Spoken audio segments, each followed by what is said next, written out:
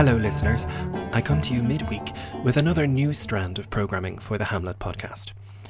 On the basis that social distancing and isolation look like they'll be with us for quite a while, I've been trying to think of other projects to engage you lovely podcast listeners, and I've decided to try something like a book club. If you've ever wanted to read the complete works of Shakespeare, perhaps 2020 is your year. There are just about 35 weeks left in this calendar year, and that's just, I think, about enough time to have a look at all of the plays that are not Hamlet. I myself have been a very happy member of a kind of a book club, working our way through the complete works for the last couple of years, but sadly it, like everything else, has been derailed by COVID-19.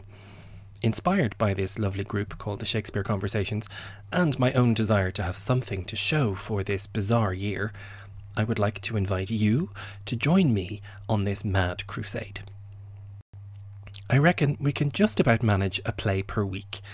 It's about maybe 2, maybe 3 hours of reading. And sure, what else would you be doing?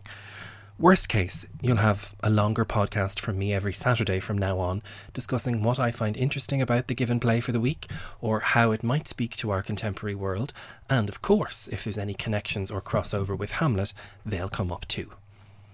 I don't know if we need to go in any specific order, whether by tragedy, comedy, history, pastoral comical, or any of Polonius's categories. I reckon we'll see how we go, but I do want to start with Richard II, so get yourself a copy of that and get reading. You'll find a link every week to the full text of the given play on the new book club page of the website, thehamletpodcast.com, as well as a few other suggestions of further reading for the die-hard fans out there. So, bear in mind, you'll now have the basics on a Thursday, book club on a Saturday, and continuing regular episodes of the Hamlet Podcast itself every Sunday.